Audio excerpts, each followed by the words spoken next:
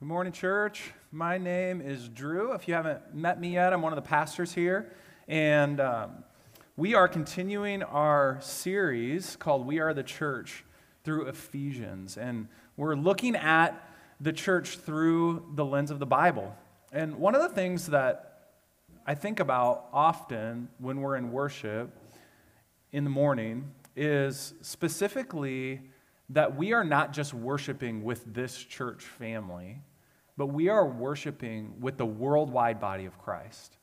And so it might not be at the exact same time and the exact same hour or singing the exact same songs, but there's this amazing reality that there are people in South America and in Africa and Europe and Asia and all throughout the world who are worshiping the same Jesus that we're worshiping.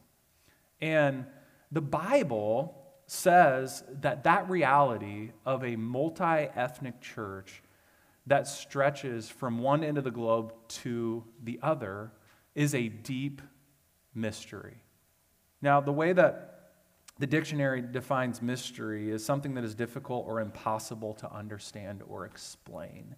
And I think what God wants to do for us in this service is through His Word to blow our minds with God's design in the church, and that we would stand in awe and wonder that we get to be a part of God's church. And so the simple, big idea this morning is that the church is God's beautiful mystery. And we're looking at what the mystery is, how the mystery is revealed, and why it matters. So let's start off with what the mystery is. We're looking at Ephesians chapter 3, and we're going to be starting with verses 1 through 6. For this reason, I, Paul, a prisoner for Christ Jesus on behalf of you Gentiles, assuming that you have heard of the stewardship of God's grace that was given to me for you, how the mystery was made known to me by revelation, as I have written briefly. When you read this, you can perceive my insight into the mystery of Christ, which was not made known to the sons of men in other generations, as it has now been revealed to his holy apostles and prophets by the Spirit. This mystery is that the Gentiles are fellow heirs, members of the same body, and partakers of the promise in Christ Jesus through the gospel. So there you see it. The Apostle Paul is writing, and he's saying, there's a mystery. It's a mystery. It's a mystery. And then he makes this statement that the mystery has not been revealed to previous generations in the way that it has been revealed to this generation. Notice that he doesn't say that the mystery was not revealed at all to previous generations. He says in verse 5 that the mystery was made known to the sons of men in other generations, but not in the way that it's been revealed to us. What's he saying there?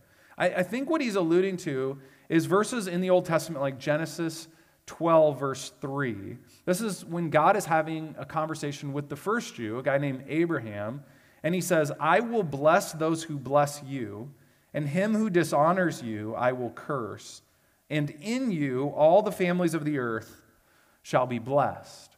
Now, that summarizes God's covenant with his people in the Old Testament. And what he's saying is, I'm going to bless you and choose you and make you my people so that you can be a blessing.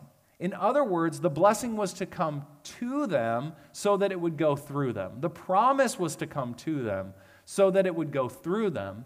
And so what we see even back in the Old Testament is that God's goal and desire, even in choosing the people of Israel, was to include the whole world in his community.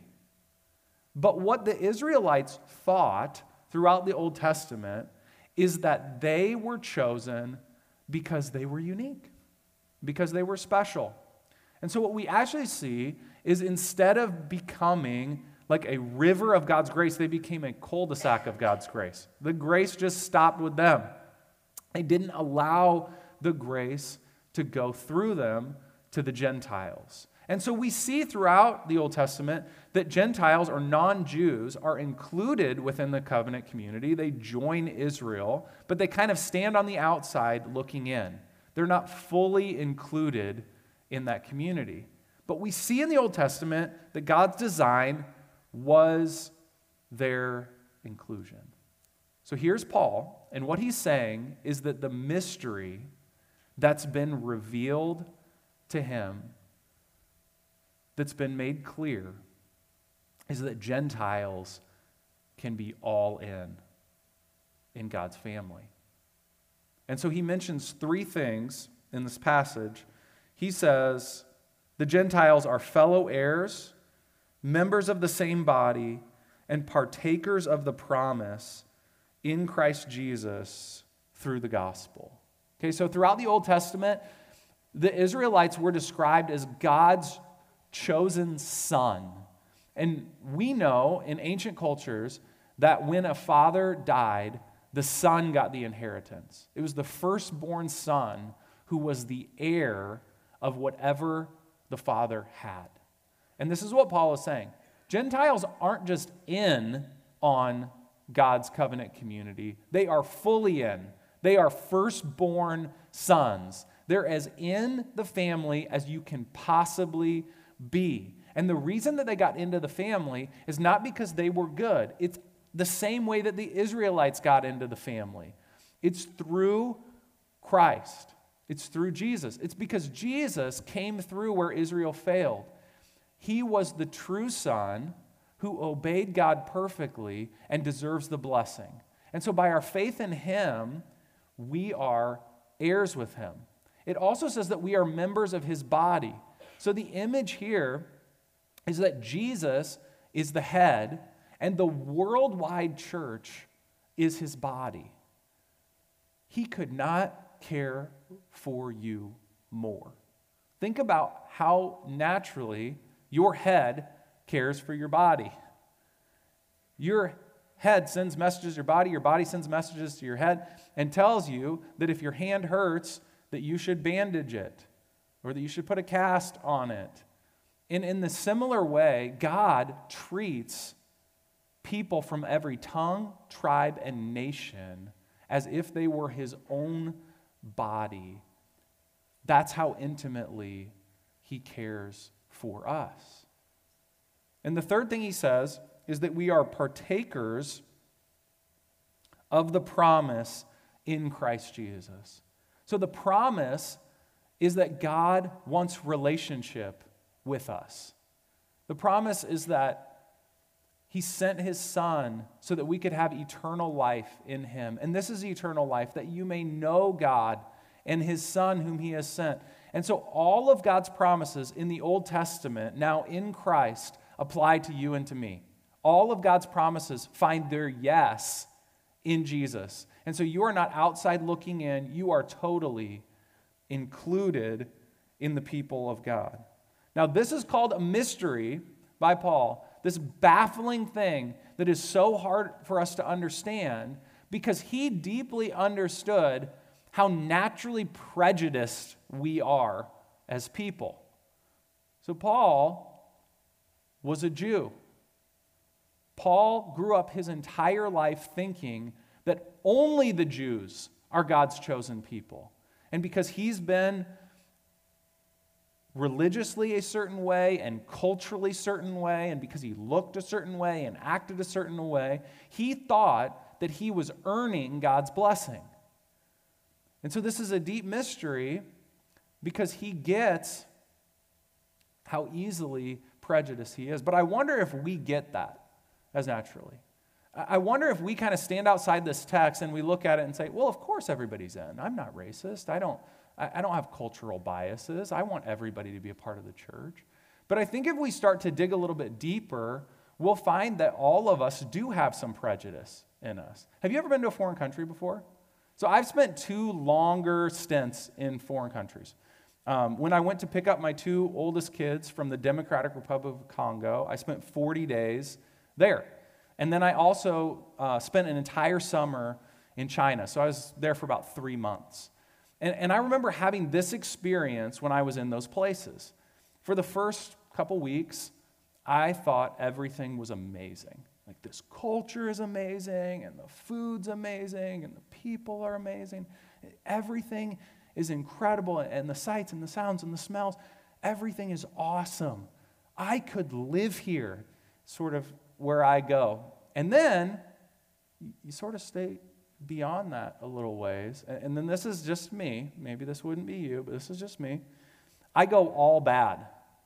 This place is terrible. The food's not good anymore. The people aren't that nice anymore. And you start to see the differences. And at least what I do is I start to kind of hate the differences. And I miss the Cubs and burgers and fries, and I want to get back to good old America, you know? And here's the thing. What I'm seeing when I'm over there is I'm seeing myself in a mirror. In other words, I'm seeing the way that I appear to people from other countries who come here. Here's what we see when we go overseas. We see the beauty of different cultures, but we also see the brokenness of other cultures.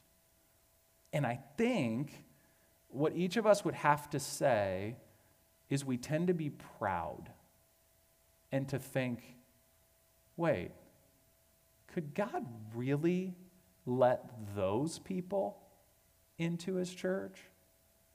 Are the church doors really wide enough that we could let people from different political perspectives and from different cultures and different races and even slightly different theological beliefs than us into the church?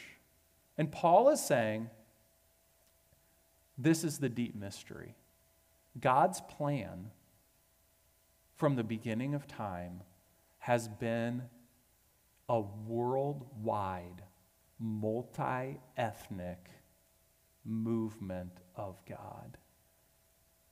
So much so that he wants to bring us all into one family. So it's not just that we like each other, we're brothers and sisters forever. That's what he's wanting to do.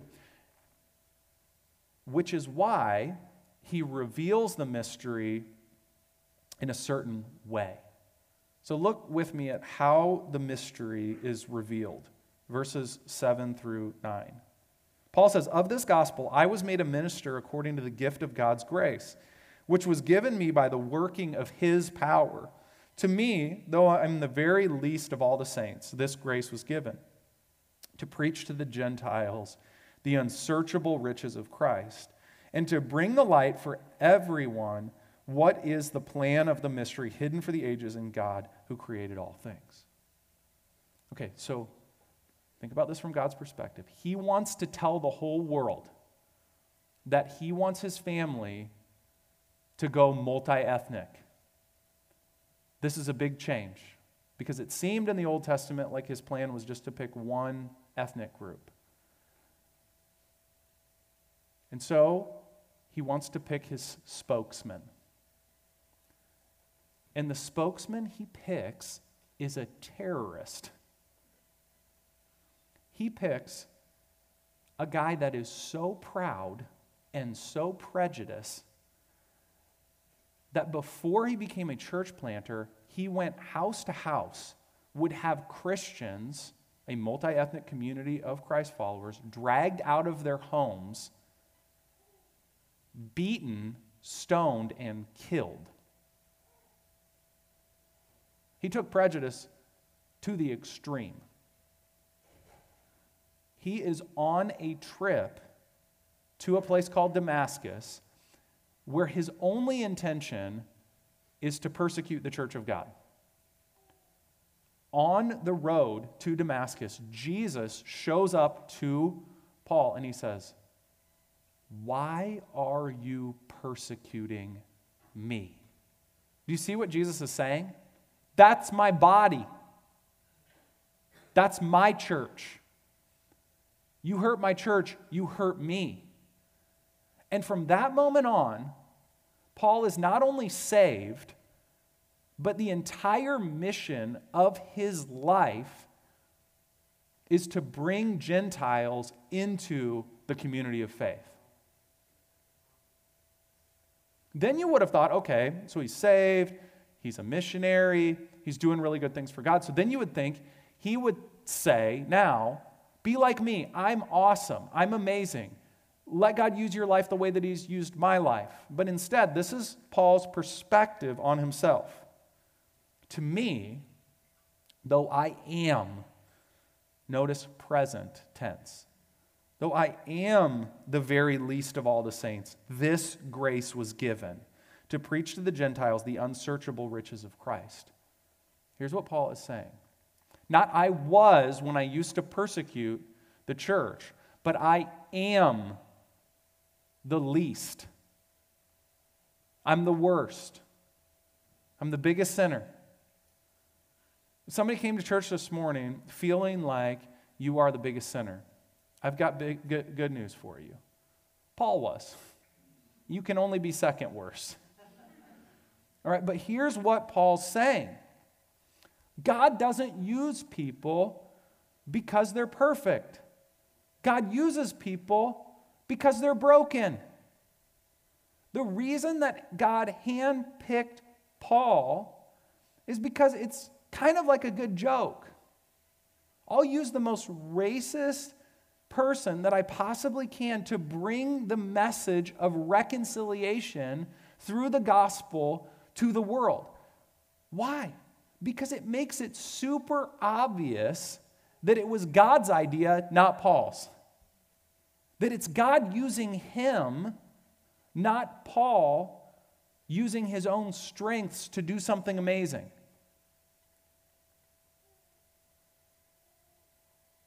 A few of us pastors in our church went to a conference this week, and we listened to a speaker by the name of David Lovelace. It was very compelling, and David had led formerly a large church in Orlando, Florida called Discovery Church, church of over 4,000 people. And he was doing really well, very successful in ministry, and was in his mid-50s and committed adultery. So he was sharing with us the story of how the church rejected him, pushed him to the side, and how he just went into this place where, frankly, he almost killed himself and was just so low, but continued to cling to his faith in God. And he was reflecting back on that time, and he said there were 4 primary lies that he was believing that led him into adultery. The 4 lies were, I deserve better, I am strong enough, my doing defines my being, and fourthly, I must distance myself from any failure in me. See, what he's saying is, what he started to believe because he was a successful pastor is that he couldn't be broken anymore. He wasn't allowed to be a sinner anymore. He had to be the best. He couldn't be the least. And as I've reflected on that, I thought, I can't handle trying to be the best. I've got to be the least. You know, I want Salt City Church to be the type of church that if I committed adultery, which I haven't done, if I did, that you would still want me here. I want this church to be a place that is so filled with grace that we have each looked ourselves in the mirror and we understand, like people in the Old Testament, they called themselves worms, they called themselves beasts, they called themselves sheep. In the New Testament, a woman called herself a dog. None of those have ever been compliments. I want us to be people who look at ourselves, not that church down the road, not that leader over there, not that person over there, not that political figure over there, but me. I'm the worst. Why would we do that? Because here's where your identity comes from as a Christian. Jesus loves the worst. He loves the real me, not the me that I'm pretending to be. He loves sinners. That is the audacious message that we preach here every week. It is the mystery hidden in some ways from previous generations that has now been revealed. Okay, so why does this matter? Why does it matter that Jesus loves sinners? So he revealed this mystery through a sinner. Let's look at verses 10 through 13. He says, so that through the church, the manifold wisdom of God might now be made known to the rulers and authorities in the heavenly places. This was according to the eternal purpose that he has realized in Christ Jesus our Lord, in whom we have boldness and access with confidence through our faith in him. So I ask you not to lose heart over what I am suffering for you, which is your glory. So Paul tells us why by starting this paragraph with the words, so that. So that through the church, the manifold wisdom of God might now be made known. So that word manifold, it means marked by diversity or variety. It literally means multicolored. Wisdom means supreme intelligence. So God has chosen people to be part of his family from every tongue, tribe, and nation on earth because he wants to show off his multicolored wisdom, his supreme intelligence. Why does he want to do that? He wants to make it known to the rulers and authorities in the heavenly places. Okay, so I think he's talking about the angels here. And I think this is what he's saying. Angels can see the majesty of God. They can experience the holiness of God. They can be stunned and in awe of the power of God, but an angel will never experience the grace of God because angels who are in heaven have never sinned. And so the angels are looking down at the earth and they're like, what? Okay, he can't just save Jewish sinners. He can save American sinners and European sinners and Asian sinners and African sinners and South American sinners. If there's any sinners in Antarctica, he could save them too. He can save anybody. And so the multicolored wisdom of God says, I can save people who cuss in any language or who commit adultery in any place or do anything stupid that is specific to that culture. So some cultures are more into like witch doctors and that sort of thing, and some cultures are more into materialism and obesity, not to mention any cultures in particular. And we all have our choice sins, and what God is saying is, I have my choice grace for you too. Anybody can get in on this. That's the gospel. And so we have a tendency to look over at other people and say, could God really save a Democrat? Could God really save a Republican? Could God really save somebody from that place? Could God really save somebody who's like that? And somebody else is looking at you and saying the exact same thing, and the resounding answer from heaven is yes. That's the whole point, is to bring us all together in this multi-ethnic community where nobody deserves anything. When I was growing up, my mom always loved Monet paintings, and she would point them out whenever they were on TV. We never had an original hanging in our house or anything like that. Or when we saw a poster. And what she loved about Monet paintings was that the closer you get to a Monet painting, you see that it's just made up of little blotches, just little dots. But if you back up, the further back you get, you see that the designer of the painting, the genius behind the painting, had a beautiful picture in mind. So it's not that the dots are significant in and of themselves. It's just a blotch of paint. It's the genius of the artist. As the genius of God is that you can be saved. And the angels are stunned by it. We love to quote this verse at Salt City Church. There's more joy in heaven over one sinner who repents than over 99 righteous people who have no need to repent. And it doesn't matter what your background or ethnicity, where you're from, what you've done, where you've been. God's grace is for you. And because God's grace is for you, this church is for you.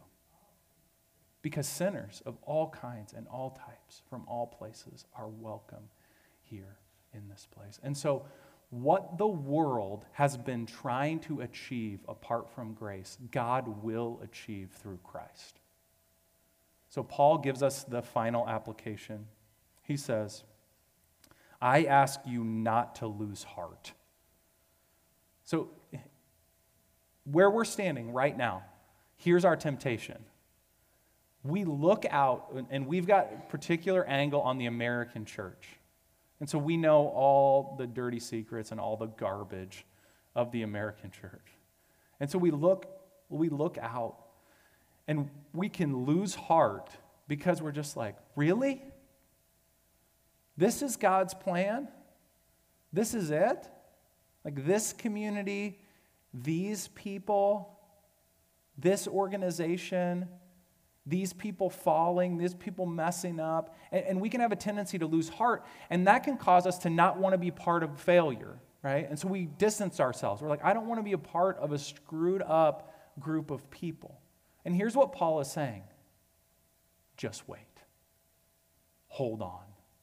Why did he give his life to suffer for people like us to come to know Jesus? Because God is going to take this mess and he is going to make it the most beautiful piece of artwork you've ever seen. And so one day we will all stand around the throne. People from every tongue, tribe, and nation. And sin will be no more. It'll be in the rearview mirror. And all that will be left is the beauty of every culture. The way that each culture was uniquely designed to display the image of God. But we won't be prejudiced against the differences. We will fully embrace the differences. We will love being a part of that type of family. And we will link our arms together, and the vision that everybody wants to happen in like a utopian world on earth will happen in heaven. That is our destiny. And because that's our destiny, we agitate and we fight for that now. But we don't use the weapons of this world. We use the fruit of the Spirit. Love, joy, peace, patience, kindness. And it will look like we're losing, like it looked like Paul was losing. But let's hold on. Let's not lose heart, because that is our destiny. Let's pray, church. Jesus, thank you that you are here. Thank you that you are at work. Thank you that sinful pastors like me can come into your presence, have boldness and access through faith in you, Jesus. I feel like Paul, the least, undeserving, not even worthy to be included in your family. But thank you that in your family there are reverse qualifications, that we can come as we are, that it's okay not to be okay, that sinners are welcome. And thank you, God, that you have displayed that over and over again in your worldwide church, and that the existence of the church today is evidence that your plan is working. And so we rejoice that our destiny is not to be broken and hurting and left out, but our destiny is to be rejoicing around your throne with this family of faith. In Jesus' name, amen.